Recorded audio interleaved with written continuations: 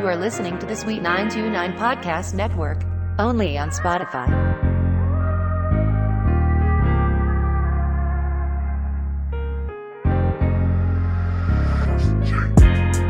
You're listening to Redesign, Rebuild, Reclaim. All guests appear courtesy of the Tech We Like Hotline. Chuck Holiday here. My guest today, I don't even know where to start here. There's so much to cover. As a power player, I'm not surprised at all. This is no surprise. This is all you know whose work. Ladies and gentlemen, Danielle Belton. Hi, Chuck. How are you doing, Danielle? I'm doing great. Pardon my crackly voice. I'm getting over a cold, but I feel 100% fine. That's a power voice. I call it a phone sex operator with laryngitis voice. It's all cool. There's so much to cover here, but again, I'm not going to discuss what you were doing at 9 and discuss what you were doing at 3. We're not going to do that. I do want to cover and touch on some of the things that you have really jumped into over. I've known you now for a number of years. I think it's safe to say almost 13, 14. I want to cover this whole thing of where you're at right now. You're in a major spot right now. And we're not even counting this particular position that you're in. Even the last position that you were in. You're covering a lot of major spots here, and it's a lot of big boy responsibility. Has there been any type of way that you maybe have to ask family about how to really deal with this? Because sometimes you can only ask for so many people in this realm, but so much. Sometimes you have to just go back to family. Has there been any advice that you had to take with this new journey into leadership? Oh, definitely. I mean, I'm really fortunate that my father worked in management for McDonnell Douglas and later Boeing for over 30 years. Oh, wow. And so I can go to him about anything. There's not a problem in management that he has not encountered, and he's like full of endless knowledge. And so he's like really helpful in that respect. It's always funny because he always has to temper his advice, because some of the advice is really applicable. Like some of it makes a lot of sense, where it's just like, being open and honest with people and always making sure people know where they stand so no one's ever surprised. That's the last thing you want, is like to bring somebody in who's doing a poor performance. And that's the first time they've heard about it, that you haven't been telling them, as things have been going along, what the problems are. And then other bits of his advice are not applicable, mostly because my dad is 5'11". When he was younger, was like over 300 pounds, black man. So like when people really try to test him, he would be like, would you like to go out to the parking lot? And I can't do that. I can't invite people to the parking lot for fisticuffs at noon. Like I can't do that, And I remember the first time I worked in a management position, he was telling about somebody who was insubordinate to me. And my dad was angry about it. And he's like, well, if I was you, I would have asked him to step outside, but I guess you can't. I'm like, no, I can't. Words well said. No, I mean, when my dad was in management in the aerospace industry, it was a wild time. Like he was one of the few black people in a leadership position. Yeah, so obviously there was a lot that came with that. Yeah, like it was stressful. And he dealt with a lot of discrimination and microaggressions and macroaggressions, like all the aggressions, wow. He faced. So that alone is remarkable in itself. We'll bring up a couple of things here, and we don't want to go into detail because I'm not going to put you out. We're not going to do that. So I'll do the honors here. You being the editor-in-chief formerly over at The Root, I mean, I know you didn't start The Root. No. For all intents and purposes, you built that brand up into what it is today. I made your favorite version of The Root, yes. Now to move over to literally a legacy player here in HuffPost, and now having to cover a little bit more broader spectrum of things. Did you feel any adjustment? Did you feel any, I know you didn't feel any pressure because you're not like that, but did you feel any adjustments that maybe you had to do in terms of your approach just to make sure that you covered a little bit more ground? Not so much that, because like I'm a news junkie. I enjoy like all aspects of media. So that wasn't so much of an issue. The bigger adjustment was moving to such a large staff. You know, at the Root, we were really small and scrappy. It was like 22 of us. And at HuffPost, it's like well north of 100, you know. So it's a lot of folks. Wow. And it's a lot of structure. And there's a lot of people who've been there 10 years or more. So I was coming into an organization, you know, that was already established, already really well run, you know, Pulitzer Prize winning, exemplary journalist. So it was one of those things where I felt like, wow, I have a lot I need to adjust to, and I need to adjust to it quickly. So yeah, it was, I'm not going to say it was easy, because it was not. Like, much like my first year at the Root, which was really hard for me, because it was such a big adjustment, because it was such a big job at the time. This is an even bigger job, and it was an even bigger adjustment for me. Wow. That's a lot of people to cover. Mm-hmm. Especially when you go from a smaller team. Yeah. Now, you just brought up something, which was you moving over to the Root. You were feisty. You were very rebellious. And then to move into this structure again, we're going to skip over Clutch. To move over into this structure at the Root, and to know that there was a little bit of it's still forced bias, but at the same time, you still have snobs to please, suits to please, brass to please. Did you ever, for a time, maybe your first few months after getting in, you're looking at this and you're saying, what the hell did I get into? No, like I started out at the Root as an associate editor a year before I was promoted to. Oh, that's right. Editor. You did. That's right. I forgot about that.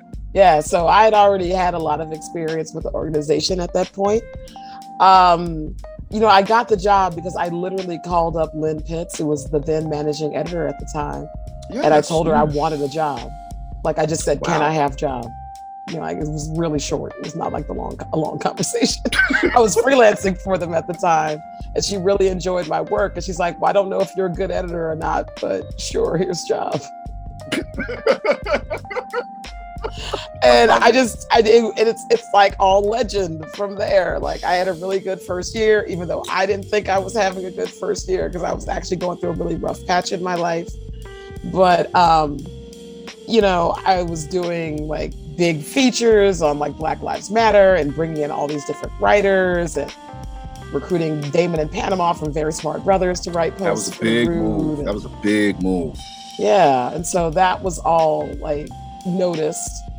And plus, like, I'm a really level-headed person. It's really hard to rattle me or make me upset.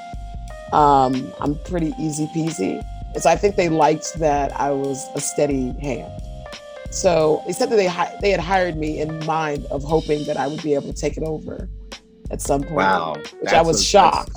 That's a big look. I'm not surprised. Yeah. I'm not surprised. You have always had the management style structure within you, and that's even early days. So I'm not surprised here with that at all.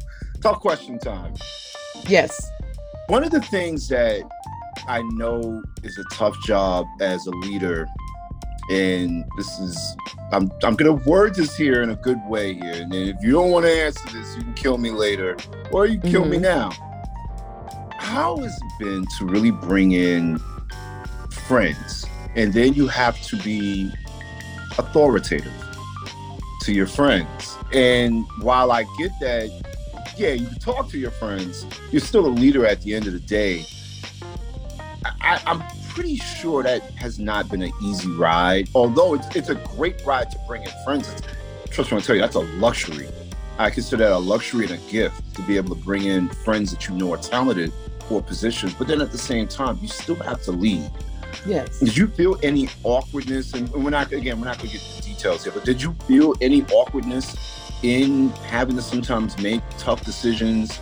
Like, nothing bad, but just tough decisions that maybe everybody didn't agree with? Sure. There were times where there were friends that I had hired or that I worked with at the Root where it was difficult, because they were used to what our relationship was like before I became editor-in-chief, so it could sometimes be a little sticky. And I'm not going to sit here and say that I always made the most perfect decisions, because I didn't. But, you know, in the case of like Damon and Panama, like they've always really respected me and I've really respected them. And I felt like that, with having respect as the foundation of our relationship, where I understood how brilliant they are and they understood what I was trying to do and the vision I was trying to execute. Like, we were a team. So it made sense. And we all wanted to work together, you know, like we wanted to make this work. And so there was a lot of motivation to find a way to be able to work together comfortably and happily so we could produce, you know, great journalism. But for the most part, you know, the mixture of the root was successful. And it really stemmed from the fact that everyone was super talented and we had a very much a family vibe going on. Like, everyone knew each other. I mean, when it's only 22 people, everyone knows each other very well. Family. We were very much like a family. And I was very transparent with my staff. I tried to be always as open and honest as I could be. And I tried to always listen to them and respect their talents and their feelings. Because that's what I always wanted as a boss when I was a staff writer, was somebody who would take things seriously and lead with empathy. You know, that's my big thing, is to always lead with empathy. And I feel like when you have that as your foundation along with respect, you know, you can make it work. Absolutely. Absolutely. And obviously with you in this new journey with your gazillion people on staff, what are some of the things that you have been really excited about now over at The Huff? So it's really exciting. You know, my overarching goal with HuffPost has been to diversify the newsroom and diversify our content, because I'm a strong believer that if you want to stay relevant in today's society, you have to be part of the culture. You have to have your finger on it, you know. Absolutely. And what's more the culture than people of color, than queer people, than Black people, you know, like we're the ones that make it happen. So it's like the fact that so many mainstream newsrooms are so white is really crazy to me. Not because, oh, you know, this newsroom, you know, must have a lot of like racism, or they just only like to hire people who look like themselves. That, okay, fine, but it doesn't make business sense. Like, over 40% of Americans, 40% are people of color, and but you don't want to appeal to any of them? That's a lot of people. And it's wild to me how people will talk about things that are made for people of color as if they're niche. And I'm like, Black Panther made $1 billion. I don't know how you make $1 billion in your niche. How is Beyonce niche? Like, she's like the biggest star in the world that's not named Michael Jackson, who's dead and is still like challenging people for the biggest star in the world. So like, I'm just like, what are we doing here? So, you know, my overall goal with HuffPost has been to take something that's already really amazing, this award-winning newsroom and these fantastic journalists, and just really like add some, you know, seasoning to it. That's really all I'm trying to do. And you're a Black woman who takes no prisoners. You have never taken prisoners. You have always been tough, and stern too. Very stern. Well, I have really strong opinions. I don't know if in the Black Snob days, like, I hadn't reached the point yet where like, Danielle, you don't need to comment on everything. But back then I commented on everything. So, you know, I can see how you get that impression. It's important to go back home. I know it is, just to sometimes take a little bit of the heat off of everything, and such a high pressure job. I mean, are you able to do that with? Yeah, actually, yes. I usually go home quarterly, sometimes even more than that. Like, there was a point in the fall where I went home almost every month because something just kept happening. But it was great to, you know, the fact that I had the flexibility to go be with my family, to see them. That's been great. And me and my family are extremely close. You know, like, I feel really fortunate that I've had such a strong family unit. Our family's not perfect, but we all love and respect each other. Again, you know, respect is really important to me. And the foundation comes from my home, you know, like my parents loved me, but they also respected us. you know? Definitely. And they saw us as humans who had autonomy and were individuals, which I'm sad to say, like some parents, you know, don't see their children as being separate from them, you know? No, you're right. And you're having right. rights and feelings, you know, like my parents were not their parents. They were very much, you know, and my grandparents were wonderful, but it was like they were really trying hard to not repeat, you know, generational mistakes. Like that's very they important. Were really aware that they wanted a happy and healthy home for them and their 3 daughters. And that's what they gave us. Very, very, very important. Your time at Clutch, I don't know if we're going to go all the way there on that, but did it really help and shape a little bit of the foundation for your leap into these big boy jobs, as we like to call it? Oh, Clutch was great. I loved working with Deanna. I loved writing my column. It was a lot of fun. I loved finding other people to help write for Clutch. Like, it was great. It was a good experience, a good foundational experience. But really, the experience that was the most informative to me before Clutch, you know, I was managing editor of another Black website that's now no longer around, called The Loop 21. That's right, yes. Yeah, I was their managing editor for 6 whole months. But it was a very instructive 6 months, and I learned quickly my worth and what I can and will not put up with. I learned it pretty fast. And so, like, even though I'm proud of the work that I did there, because I feel like I did some really good work and hired some really great people, it didn't work out. And I kind of like just left. Like, I'm not afraid to leave a job. You know, that's something about me. You gotta know when to hold them. You gotta know when to fold them. You gotta know when to walk away. You gotta know when to run. And I know when to run.